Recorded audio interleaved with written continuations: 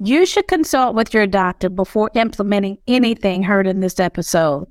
For more information, read our show notes. So your taste buds actually regenerate every 2 weeks. So ideally, it wouldn't take much longer than that for your taste buds to change. What takes longer to change, though, is habits.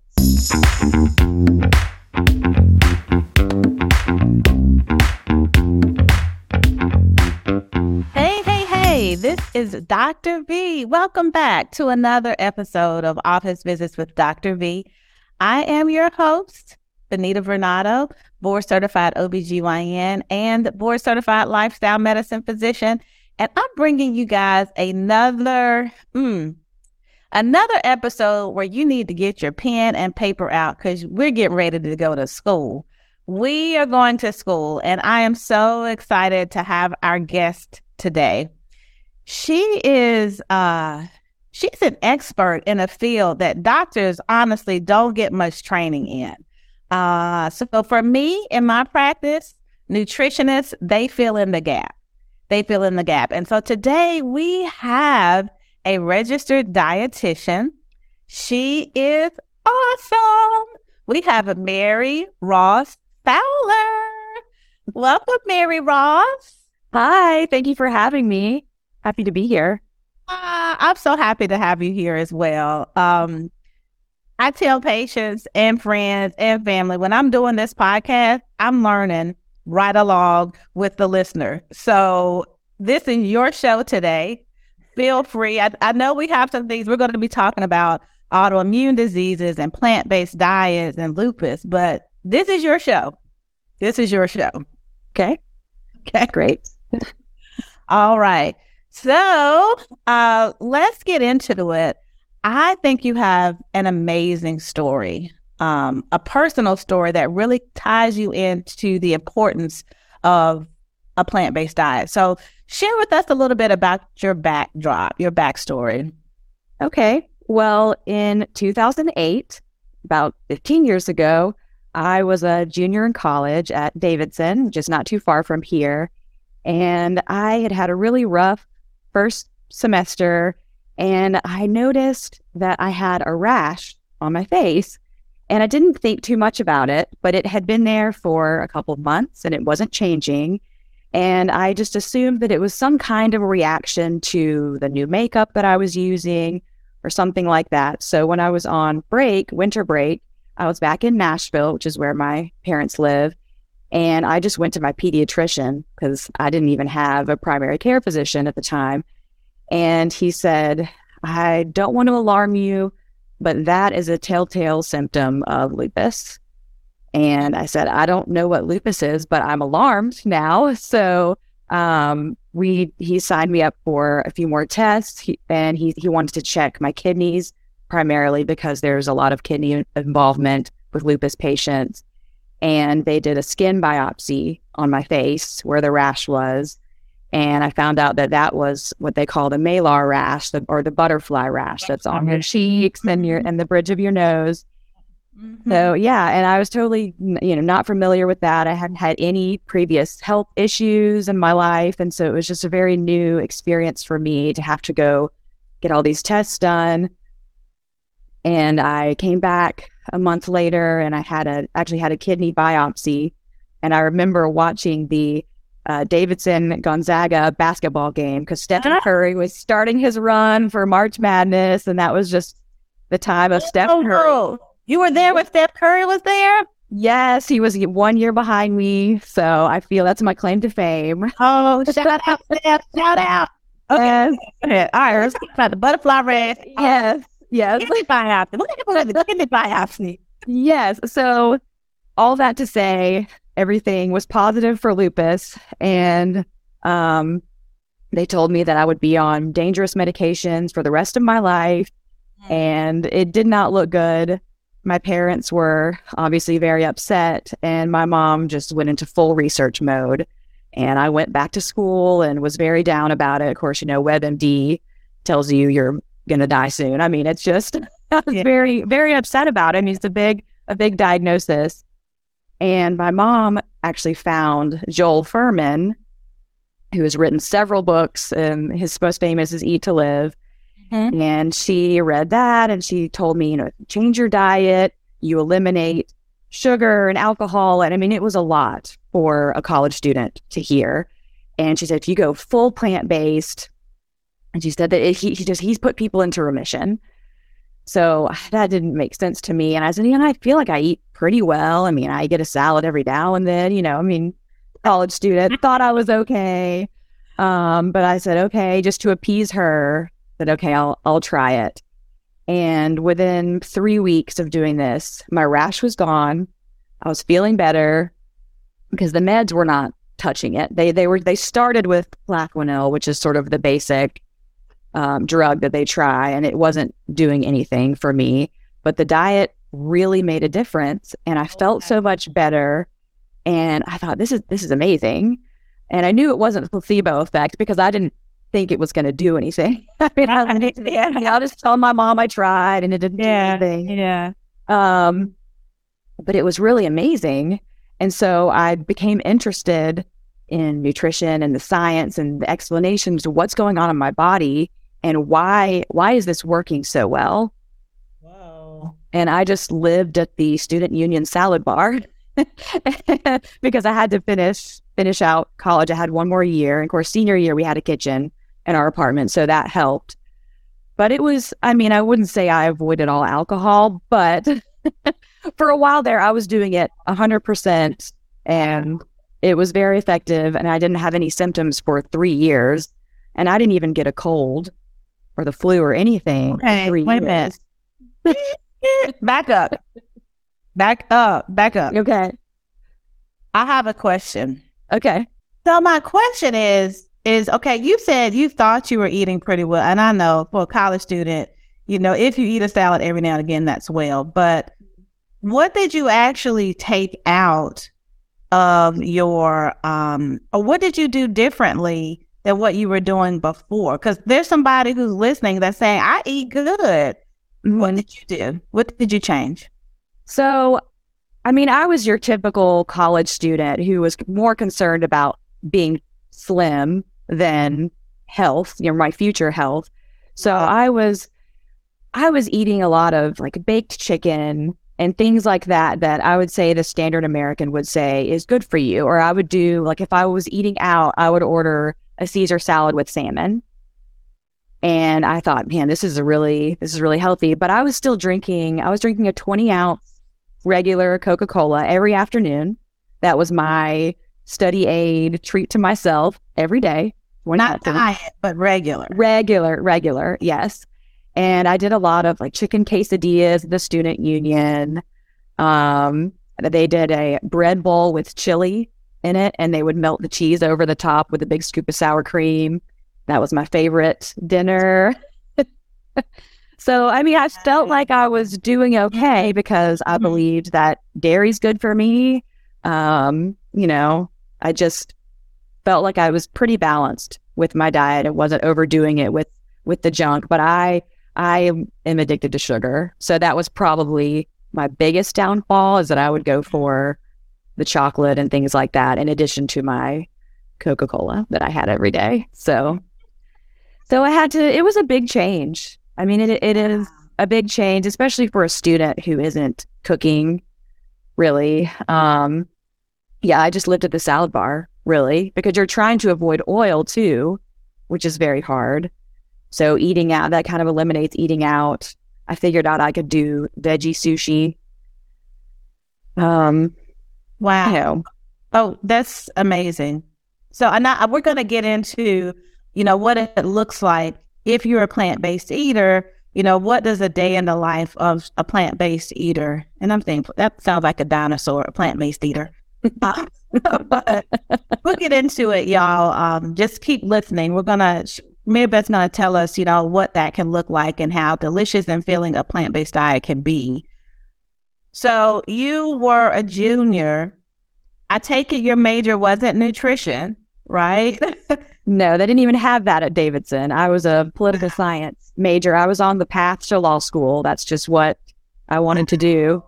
Wow. Oh my goodness. So we have this epiphany. What I put in my body actually affects my health. And what do you do with it from there? What happened? So I continued on the law school path. That's just what I wanted to do. And the economy crashed, in case you forgot, on the '08.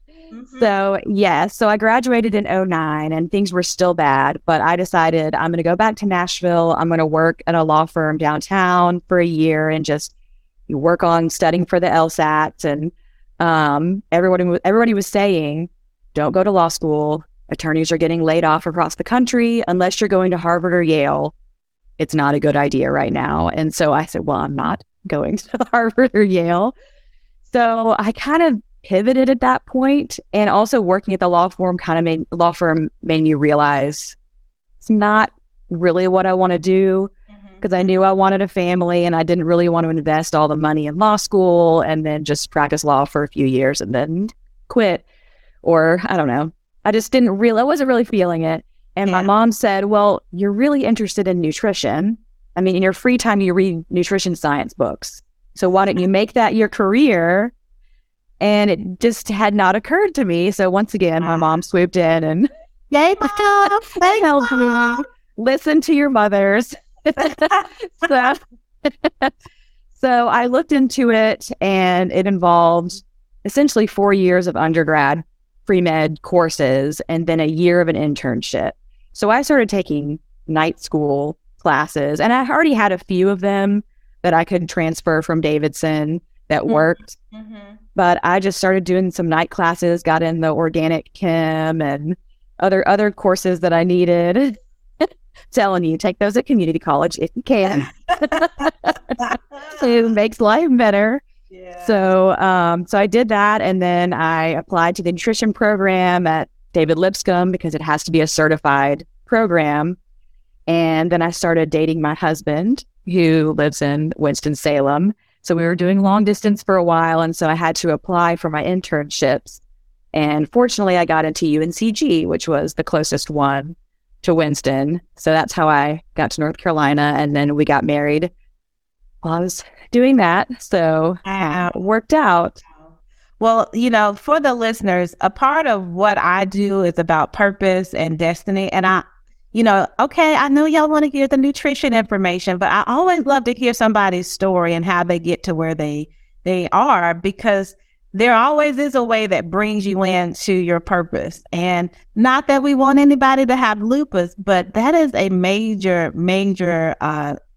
serendipitous find back in that day, that lupus could cure, that a plant-based diet could affect your disease. So let's switch gears. Let's talk a little bit about lupus. So, how many people in the world get lupus? What is lupus? I know it falls under the autoimmune condition. So tell us a little bit about those as well. So lupus is not easy to diagnose. It takes multiple tests. So it's often misdiagnosed. I've had new doctors who question whether I actually have it. They look at my blood work and I say, no, I had a kidney biopsy. And so they verify it from that. Yes. But it's an autoimmune disease, which your immune system is very important, and it turns on when you have injury or virus to protect your body. But when you have a lupus, that immune system doesn't know when to regulate itself. So it doesn't know when to turn off. So sometimes if I get, like when I got COVID, it caused a mild flare, and I could see that in my blood work. It caused inflammation that got a little out of control. So lupus is kind of crazy because it can affect any organ. So it's like your immune system is attacking your good tissues instead of a virus or something like that you need it to attack. So with most patients, it can attack the kidneys. Sometimes it can attack the lungs, the skin, the joints. Sometimes if I have eaten out and I'm not sure what kind of oil the food was cooked in, I'll wake up in the morning with joint pain. But that usually resolves after a few hours. But lupus affects 1.5 million Americans, and there are about 16,000 new cases each year. So it's pretty prevalent, but they don't really know what causes it. They think it's a combination of genetics, environmental, or hormonal factors. And it's interesting because 90% of the cases are women. So that would sort of implicate hormones in that. And they're usually diagnosed during the childbearing years. So between 15 and 45. So that's interesting. Yeah, that is. I will say as an OBGYN, I didn't diagnose a lot of lupus. I suspected a lot of lupus. OBGYNs, by the way, we only take care of women. So, but I saw quite a bit of patients with lupus. So that's 90% of women. I didn't know it was that high. That's crazy. And it's even higher in the Black and Latina communities too. Yeah. Which is really interesting. Wow. Okay. So women are listening to this. You gave us some of your symptoms, but can you just kind of run through, like, if somebody's listening today and the doctors can't figure out what's wrong with them, what kind of symptoms might one have if they have undiagnosed lupus? I would say fatigue is a big one that's kind of easy to miss because a lot of different things can cause that. So fatigue, anemia, hair loss, rashes on the face are kind of a telltale sign. Joint pain. Sometimes you will have tingling in your fingers, or finger swelling is a big one. Trying to think. I mean, because kidneys, you can't really tell unless you're looking for it. Yeah. I mean, it can affect your GI symptom, your GI tract. It can affect everything. Yeah. Yeah. So I think, for the person listening, you said those are very vague. I know for me, women who have heavy periods, they're anemic, which makes them tired, and they can lose their hair. So, right. My hands, if you're listening, put this on there too. Once their anemia gets corrected, if they're still feeling bad, consider that. So I know you are not a physician, but you are a lupus patient. So what are some of the labs that what's the lab work that they're following for you, that they're checking? So the biggest one is the C-reactive protein, and that is the marker of inflammation. So my doctor, I go to a rheumatologist, and he will look at that and see if those markers are elevated, then there's more inflammation in my body. And we try to pinpoint, okay, do you have a virus? Have you had a virus recently? Have you had surgery? Anything that could cause that's not lupus. And then he'll ask me what my symptoms are. But he also looks at my red blood cell count, platelet count, white blood cells, because those can be affected as well. Right. But those are the main ones that he looks at. And then I always have urinalysis done, because if there's protein in the urine, that means there's something going on with the kidney filtration that's allowing the proteins to escape. Right. So, but that has been pretty good. I mean, the last I had kidney involvement was during pregnancy. Pregnancy can throw off lupus. So yes, it can. Yes, it can. So as you know, yes, it can. So she said C-reactive protein. The other test that she described was a CBC, complete blood count. Yes. And then urinalysis, that's peeing in a cup, which we really don't do anymore, just routinely. So that would be something that would be very specific to your condition.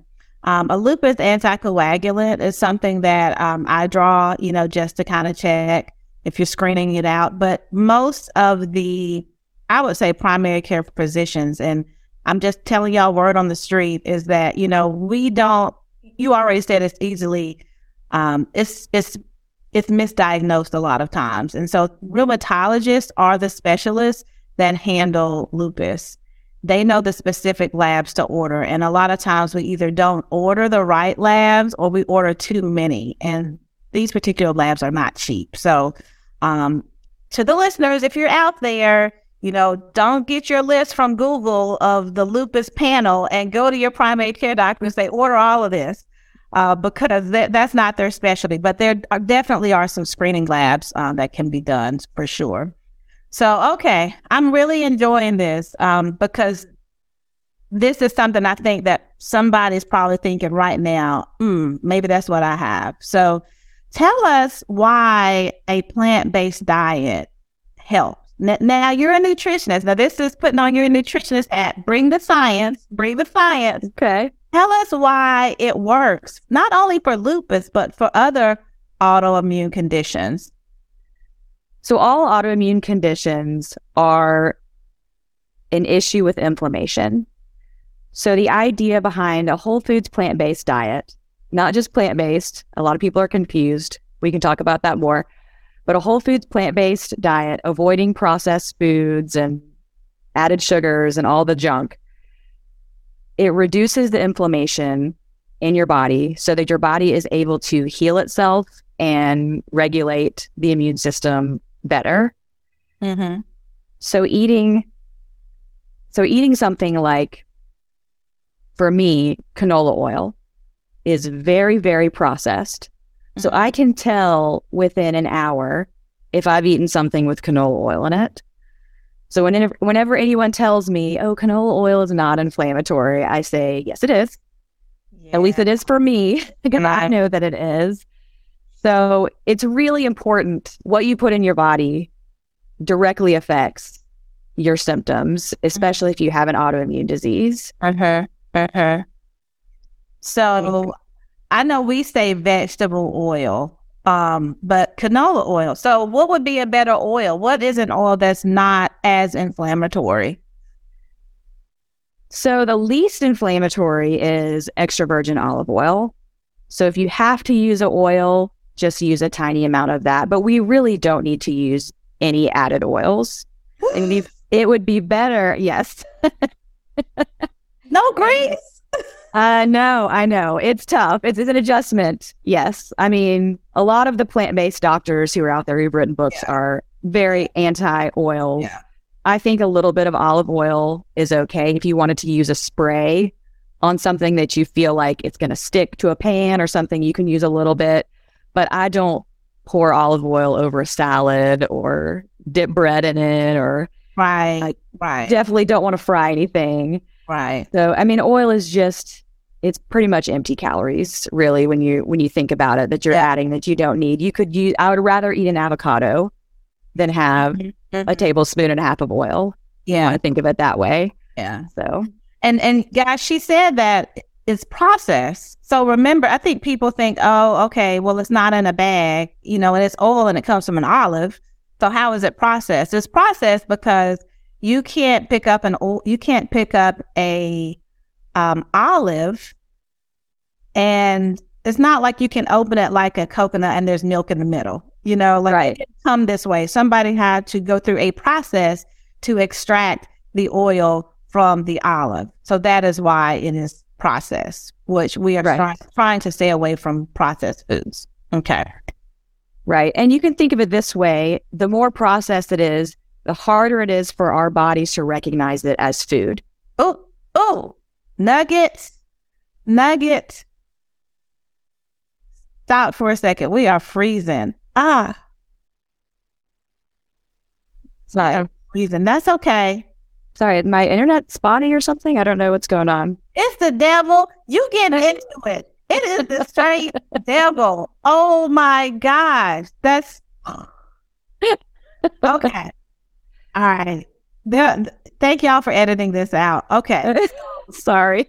Okay. So that's a huge nugget. The more processed something is, the harder it is for our body to recognize it. And so our body is like scrambling, trying to figure out what the heck this is. And that scramble is inflammation. Am I right? Yeah. It's your immune system attacking something foreign. Wow.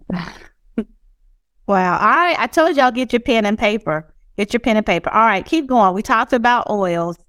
What else? Okay. So big ones would be your red and processed meats. And those are bad for lots of reasons. And people are going to just lose their minds over the red meat part, because a lot of people are really defensive about that, even other nutritionists. But there are reasons. So One big one is, this is pretty scientific, but they're TMAOs, and it's trimethylamine N oxide, and it is a metabolite that is produced in our gut bacteria when it is fed certain things. And those things are choline and L-carnitine, which you get from meat and dairy and eggs. So when you eat those things, it feeds your gut bacteria, and it causes a certain type of gut bacteria to thrive. And your gut bacteria is related to your immune system. It supports your immune system or harms it depending on what foods you put into your body. So if you're eating a whole foods plant-based you're eating a whole foods plant-based diet, you are feeding a certain type of gut bacteria that scientists have found will benefit your immune system. But people who are eating a lot of fast food, a lot of red meats, a lot of just standard American diet foods, they have different types of bacteria growing and thriving in their guts that are not good for their immune systems. Wow. So a byproduct of your gut bacteria is this TMAO, which causes inflammation in your body, specifically your arteries, and contributes to coronary artery disease, which can contribute to heart attacks. Okay. So it's complicated.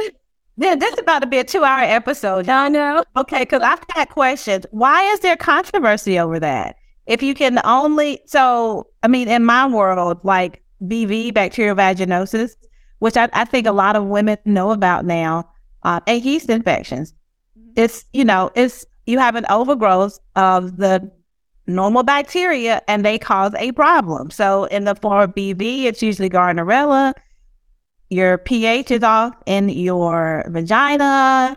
The bad bacteria take over, and you have this fishy discharge, and it smells awful. And so most people understand that now. Why is there controversy among nutritionists on that particular detail? Because we're feeding the wrong bacteria and it's causing problems. There should be no gray in that. What's the controversy? Well, nutrition research is very complicated. It's hard to isolate variables. And also you have a lot of conflicting interests. Like you have the Dairy Council and the Cattle Ranchers Association, people who their livelihood can be really affected by negative research and negative press. And so it's easy to sponsor and design a study that conflicts with that. And I think that just saying, oh, I'm evidence-based, now it's kind of lost its meaning as a dietitian, because you can point to a study to pretty much support anything you want it to say at this point. So I think you really have to find someone that you trust. Yeah. And like I trust Dr. Greger from nutritionfacts.org because he's combing through the research and he can figure out, okay, this study's bogus. We shouldn't listen to this. Right.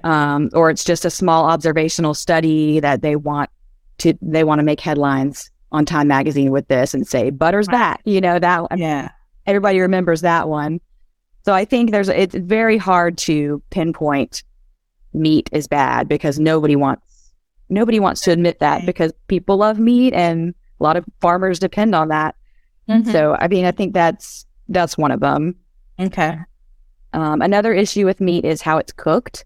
When you sear meats, when you make it crispy, if it's blackened, it creates something called AGEs, which those are advanced glycation end products. Very scientific. Yes. And so those can contribute to cancer production, oxidation. You're trying to avoid oxidation. And so that's another reason to avoid those, because that can increase inflammation and just everything can be bad and in your body if you're trying to avoid all that with an autoimmune disease. But anyone in general, not just people with autoimmune diseases, everything is really, all of the main diseases, especially heart disease, it's inflammation based just in the arteries. So I remember listening to, and it was on a morning show, and I'll just say that the artist, we call him Uncle Charlie, and I guess he had prostate cancer. And he said, y'all get that meat off the grill. Like he was basically saying, quit grilling. And like you said, people like lost their minds because that is a part of our culture, especially in the summertime, especially with family and reunions. And that's what we do. And so this is why I'm doing this podcast, is because there are things that are ingrained in our minds, our culture, people who love us, like our mother, father, family, that have taught us things that are not helping us and are actually hurting us.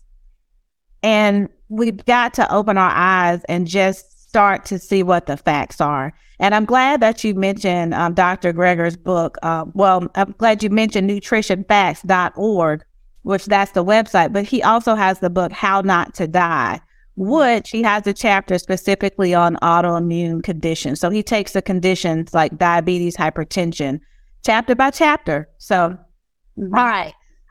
So going back to like, okay, our parents have given us stuff, that they think are good and for our benefit.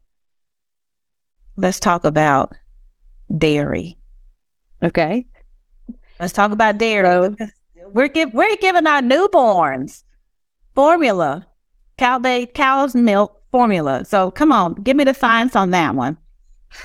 Okay, dairy is a tough one because there is research that shows some benefits. There's some research that shows that it's anti-inflammatory. Again, what do you trust? I trust the research of Dr. Furman and Dr. Greger, and there are many more. The China study is one that's been cited many times, although that one's, people are saying, oh, that's old. I mean, whatever you want to take. But to me, it makes sense because cow's milk is the milk of a mother cow, and it is designed to grow a baby cow into a big cow. We don't drink the milk of any other species. Come on. We feed our children human breast milk, and then they wean off of it, and they have no need for it anymore because they get their nutrients from food, ideally. Cow's milk, if you're an adult drinking cow's milk, the only thing in your body that you're trying to grow at that point is cancer. So to me, that makes logical sense. and there are plenty of people who will say, okay, there's research that says that it promotes mucus production. Now there's the counter research that shows that it doesn't. Well, I could tell you 15 people who have told me that it does. And I know that's anecdotal and you can't take that scientifically, but even personally, if you're feeling congested and you eat some cheese, you can tell there's a difference. So I just think it's not good for us. We don't need it. Children don't need it. And especially if you're eating a balanced whole foods plant-based diet, you can get all the nutrients that you need from that, and you don't need any added dairy at all. Right. But I do believe that I believe the studies that show that it's inflammatory, and I believe all the doctors who preach that. So yes, that's my, It's just nature though. Like you don't, and when I speak, I tell folks, you don't see a goat walk up to a cow to get breastfed. Like that's just not the way it is.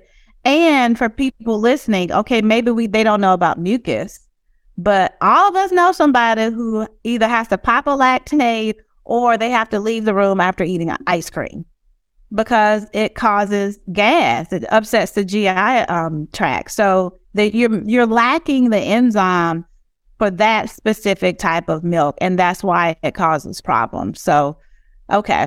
All right. So when people say, because this is the big one, I'm going to get, but where am I going to get my calcium?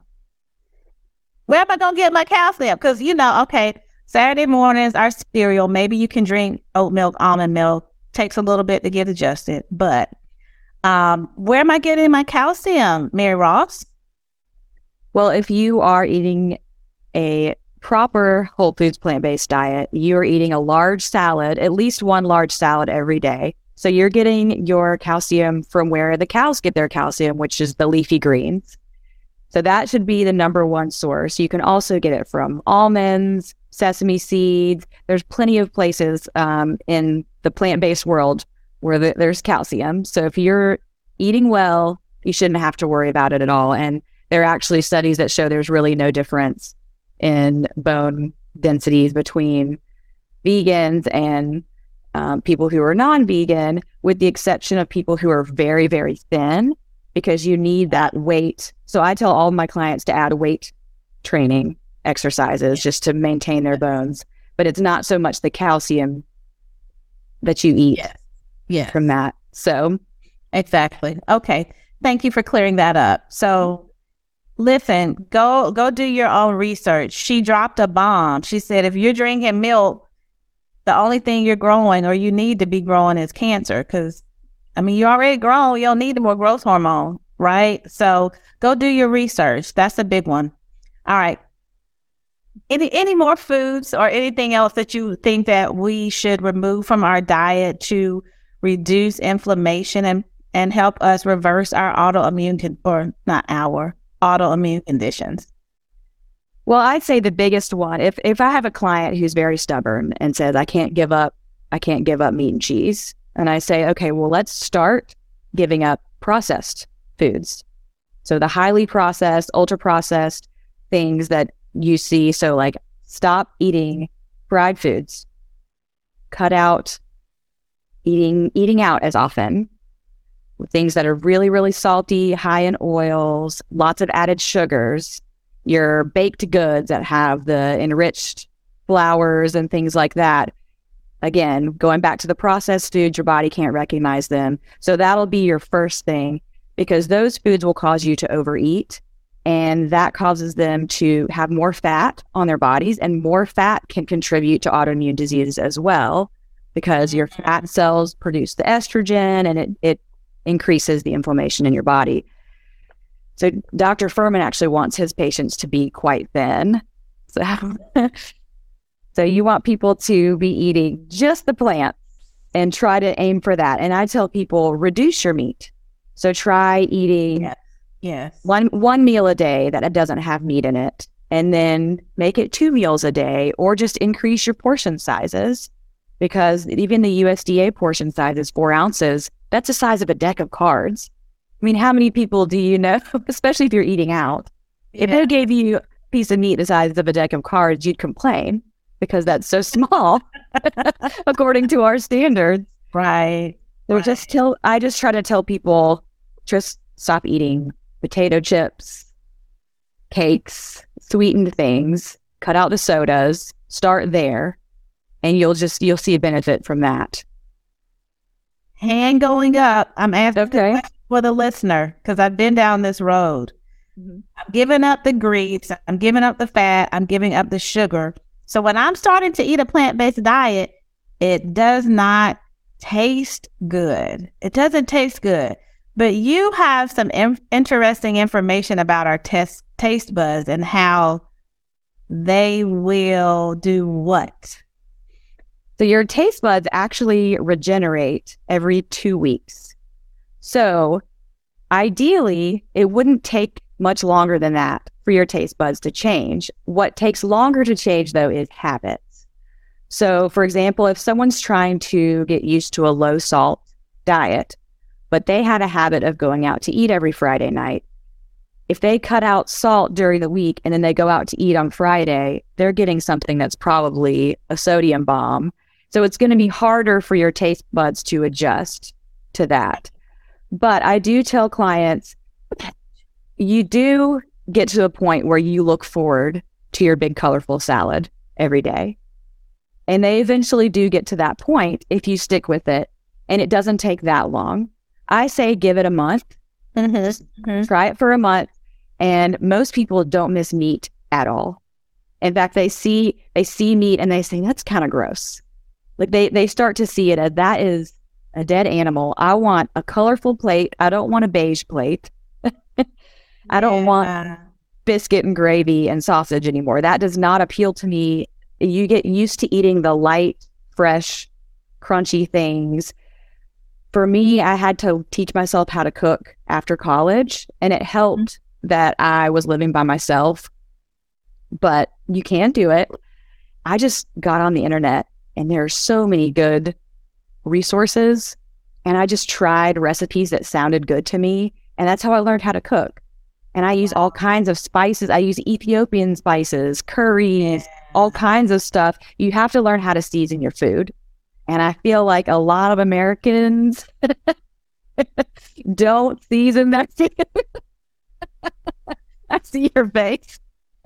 Well, see, know what? Salt, pepper, and sugar, and maybe some garlic or onion powder. But when you're talking about seasoning, you're talking about spices that we've never heard of. Like if you go to an Indian grocery store or an international food market, they've got spices, seasonings that make your food very flavorful.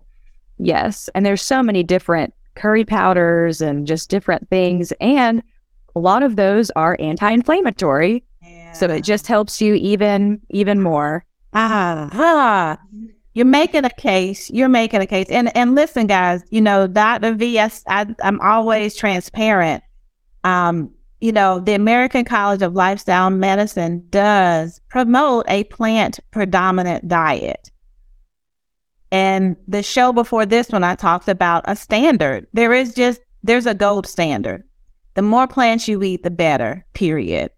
No shortcuts, no discounts. But, 95% is the goal. So I'm not at 95%. Maybe I'm at 70%. What she is saying, though, is true. Your taste buds do actually change. Ask anybody who's gone off of sugar. I know y'all know some people. Or even if you've done it yourself. The minute you reduce the sugar intake, when you eat something that you, like your sweet tea that you used to drink all the time, it tastes way, way, way, way too sweet. It tastes too sweet.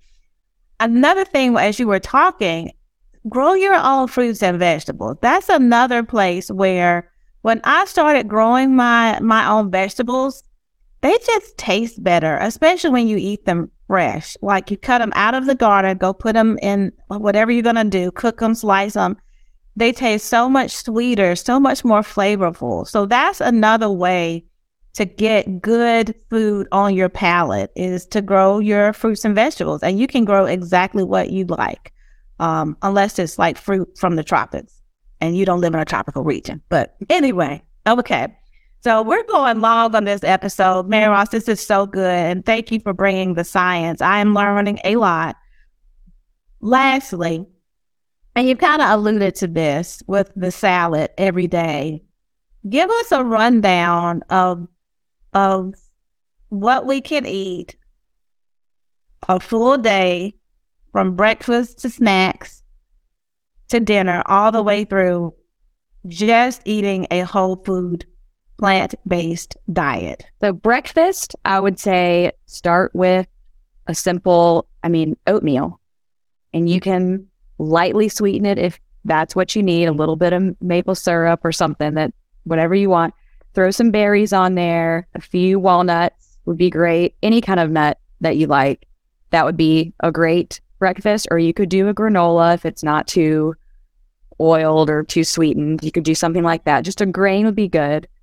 I have even done a baked sweet potato with almond butter and blueberries on it. It sounds really weird, but the science shows that if you eat a hearty breakfast and you have a lot of those starches in there, you'll just stay fuller longer, and you're just feeding your brain so you can make it through the day. So that's an idea for. I thought carbs are bad for you. Aren't carbs bad for you and make you fat? Oh man, a potato. Oh. Sweet potatoes are so good for you, especially if they're purple sweet potatoes. Those are the highest in the phytonutrients. But sweet potatoes are fantastic.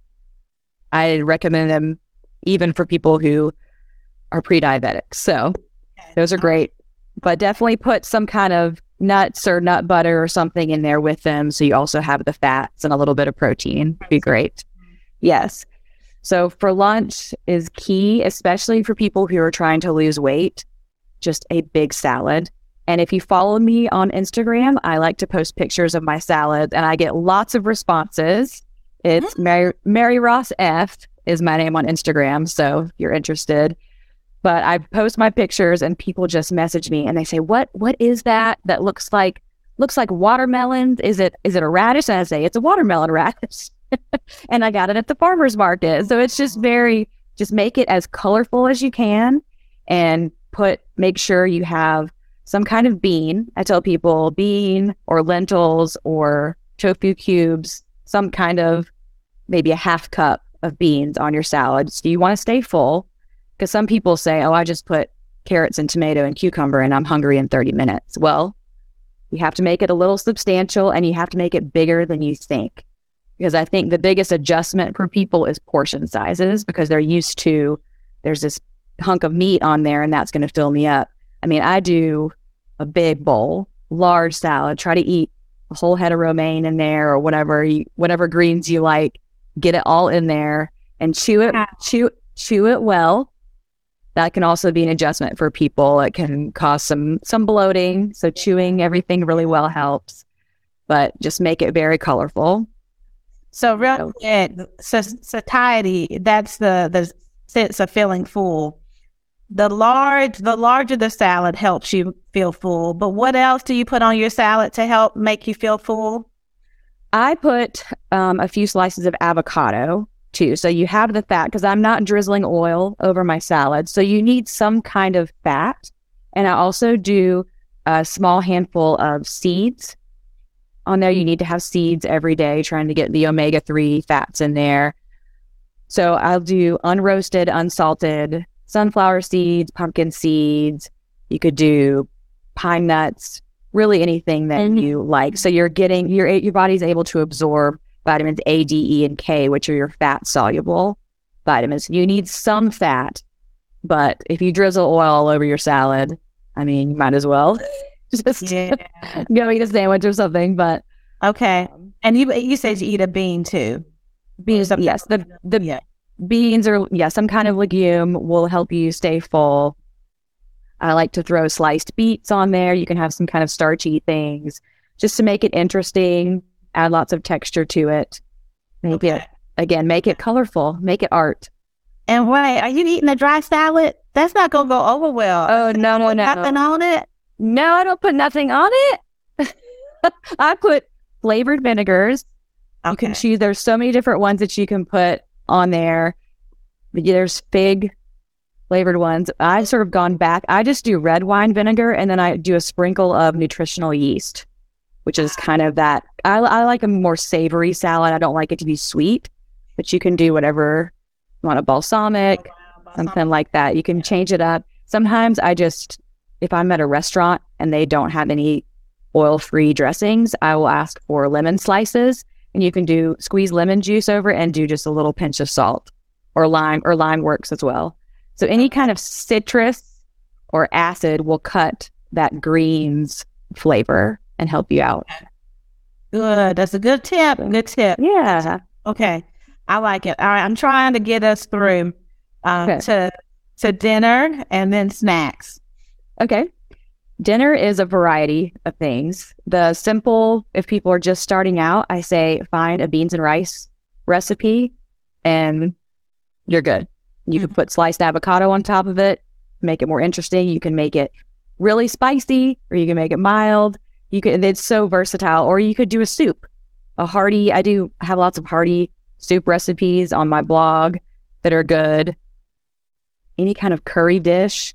I have lots of clean out the fridge curries, and my family has gotten used to that. It's just whatever looks like it might be going bad, I'll cut it up and throw it into a pot and add the curries and ginger and garlic, and it's always good. And I always have a side salad with it, and I'll cut up some fruit with that. Mm-hmm. So keep it interesting. I have kids, so I have to figure out what they will eat. So I have a recipe for chickpea sloppy joes, and that one is popular with kids. Okay. We do, this one sounds crazy, but it's carrot dogs. Yeah. And very good. Don't knock it till you try it, because they're marinated in like liquid smoke and smoked paprika and garlic, and they're a little salty. You can make them less salty, but I throw those in the crock pot and just have them cooking all day in the marinade. So that my kids get very excited when they come into the house and they can smell it. They say, "Yeah, carrot dogs." Oh my God. Do you have this recipe somewhere? Yeah, it's on my blog. So, man. Okay. Yeah. So give us a blog. Is it on your website? It's dailydoseofgreens.com. Oh my God. And you can just do a search for carrot dogs. I also have an amazing queso dip that blows people's minds. So it's just blended up veggies and cashews, and people think that they are eating queso. So that one's really good. Gosh. What about y'all? Are y'all like, when she said her kids say, yay, carrot dogs? But you had me when you said crock pot. All of that. Yes. Yes. That's easy. Marinade, just throw some stuff in there. Oh, man. Okay. We're going to be checking this out. Okay. Yes. So that is dinner for kids. What about snacks? Like if we get hungry throughout the day, what are some Mary Ross approved snacks? Sometimes you can find oil-free hummus. So that's good. Hummus and veggies is always good. If you have like a whole grain cracker, I mean, I know people are not going to get excited about carrots and hummus, so you could do crackers if you need to, or low oil tortilla chip dipped in hummus or queso, or something like that would be easy. Obviously, like a granola, nuts and things. But I tell people that you really shouldn't need to snack. Kids do because they're growing. So I keep a lot of fruit on hand, or fruit-based snack, like dried fruits are easy, bananas and apples, Gotcha. Obviously. Those little veggie pouches that they have for babies, my 4-year-old still eats those. So he will ask for a pouch. So I say, sure, you can get them with spinach and all kinds of things in them, and it's not just straight applesauce. There's lots of options out there, but veggie pouches were past my time. They didn't have those out when I do they? But again, it sounds like there's a lot of options. So you're saying that if we're eating full, hearty, balanced, colorful foods, that should last us to the next meal. Is that what you're saying? We shouldn't have to snack all day. Okay. Exactly. Yes. And it gives your body kind of needs that break between meals anyway. So it's really better to not let yourself snack all day. Okay. And that's a good point, because everybody's talking about intermittent fasting. That's the big thing. We won't touch that. But what you're saying is your body doesn't need to be processing food, every minute of the day, that it does need some time to kind of regroup, get those vitamins and minerals distributed, and take a break. Got it. Right. Easy peasy. Okay. So this has been good. Let's talk about real quick, I don't want to go there. I was going to ask you, where can we find it? But give us a sum up. Anything that you want to share with your listeners. We talked about lupus. We talked about autoimmune conditions. What affects that plant-based diet, what to eat. Anything else you want to share with us? Yes, I would say we've focused on diet. Obviously, I'm a dietitian, and diet has helped me a lot. But I want to say I'm not cured. I wish I could say that. I did have moments in life where I had some symptoms. They were relatively mild. So I will say I've been very fortunate in that. It's just been mild joint pain or fatigue. But I think it takes us back to the ACLM's 6 pillars of health. And when I look back to when I was diagnosed, I was not following 5 of those. Oh, wow. So I was eating a standard American college kids diet. I was exercising. I mean, you walk everywhere, and I was running and things like that. I did not have good stress management. That was a very big one. Davidson is very difficult academically. My boyfriend and I had just broken up at the beginning of the previous semester. That was very stressful for me. I was depressed. I wasn't really taking care of myself mentally as I should have been. I wasn't avoiding risky substances because I was in college and I would drink on the weekends with my friends. And I was definitely not getting restorative sleep. I was not getting the 7 to 8 hours that they recommend. So it was kind of the perfect storm for me. I mean, it's no surprise that my lupus decided to show up at that point in my life. So I tell clients to really pay attention to all of that. And then the sixth one was social connection. And when I look back, all of my friends were studying abroad that semester. And the only reason I had stayed was to be with my boyfriend because it was his senior year. So I didn't have any of that except for exercise. And so I tell people, you can eat perfectly, but if you don't manage those other aspects of your life, you might still have symptoms. So when I look back, after those 3 years where I had no symptoms, I got into a relationship and it became abusive. And then I had a huge flare up. I mean, I had a fever, I had hair loss. It was really, I could barely walk. I had to go spend the night at my parents' house because I said, I don't think I can dress myself. My joints hurt so bad. Right. So that was a huge turning point for me of there's more to it. And I had sort of gotten off. You kind of think after a while that you're invincible. Like I'm cured. I haven't had symptoms in 3 years. I can go back to, I can eat fish and I can, you kind of slide a little bit. Oh, they put cheese on my salad at a restaurant. I'll just eat it anyway instead of sending it back. And so I think it's one of those things you have to maintain and you really have to listen to your body. Oh man. So that's perfect. That's what we call holistic health. And that's why I'm a member of the American College of Lifestyle Medicine, because it's not just one thing. It's a whole lifestyle rehaul. So thank you for saying that. You can eat everything she said, y'all.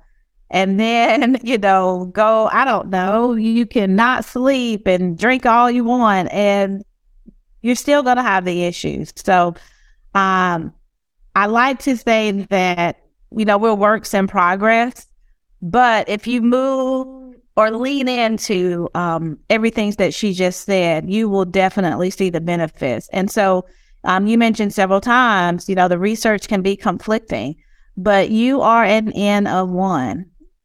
And what that means is try it out on yourself. If it works for you, then that's all that matters. So if cutting back on certain oils seems to help, getting more sleep seems to help. Eating that healthier salad makes your poops feel so much better, and they will. That's one of the best things about a plant-based diet, is a wonderfully working GI tract.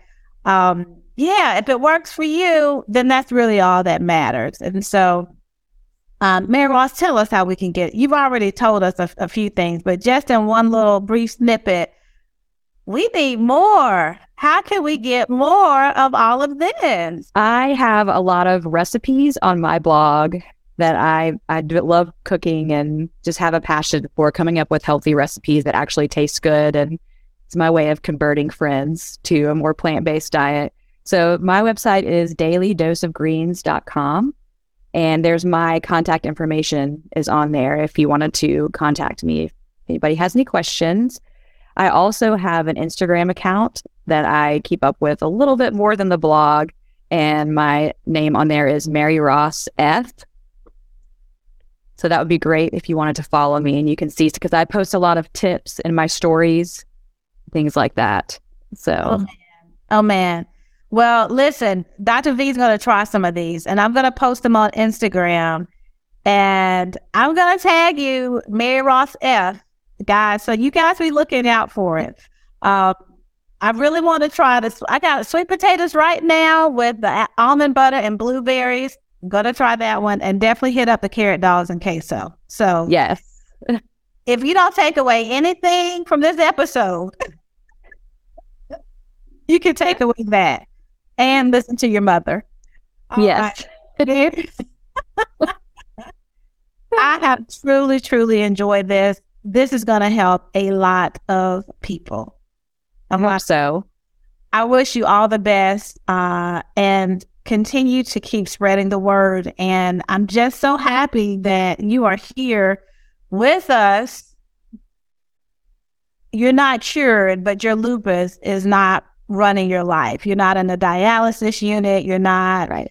You're here with us. And so Godspeed to you on that. So guys, thank you for listening again. And we'll see you next time on Office Visits with Dr. V.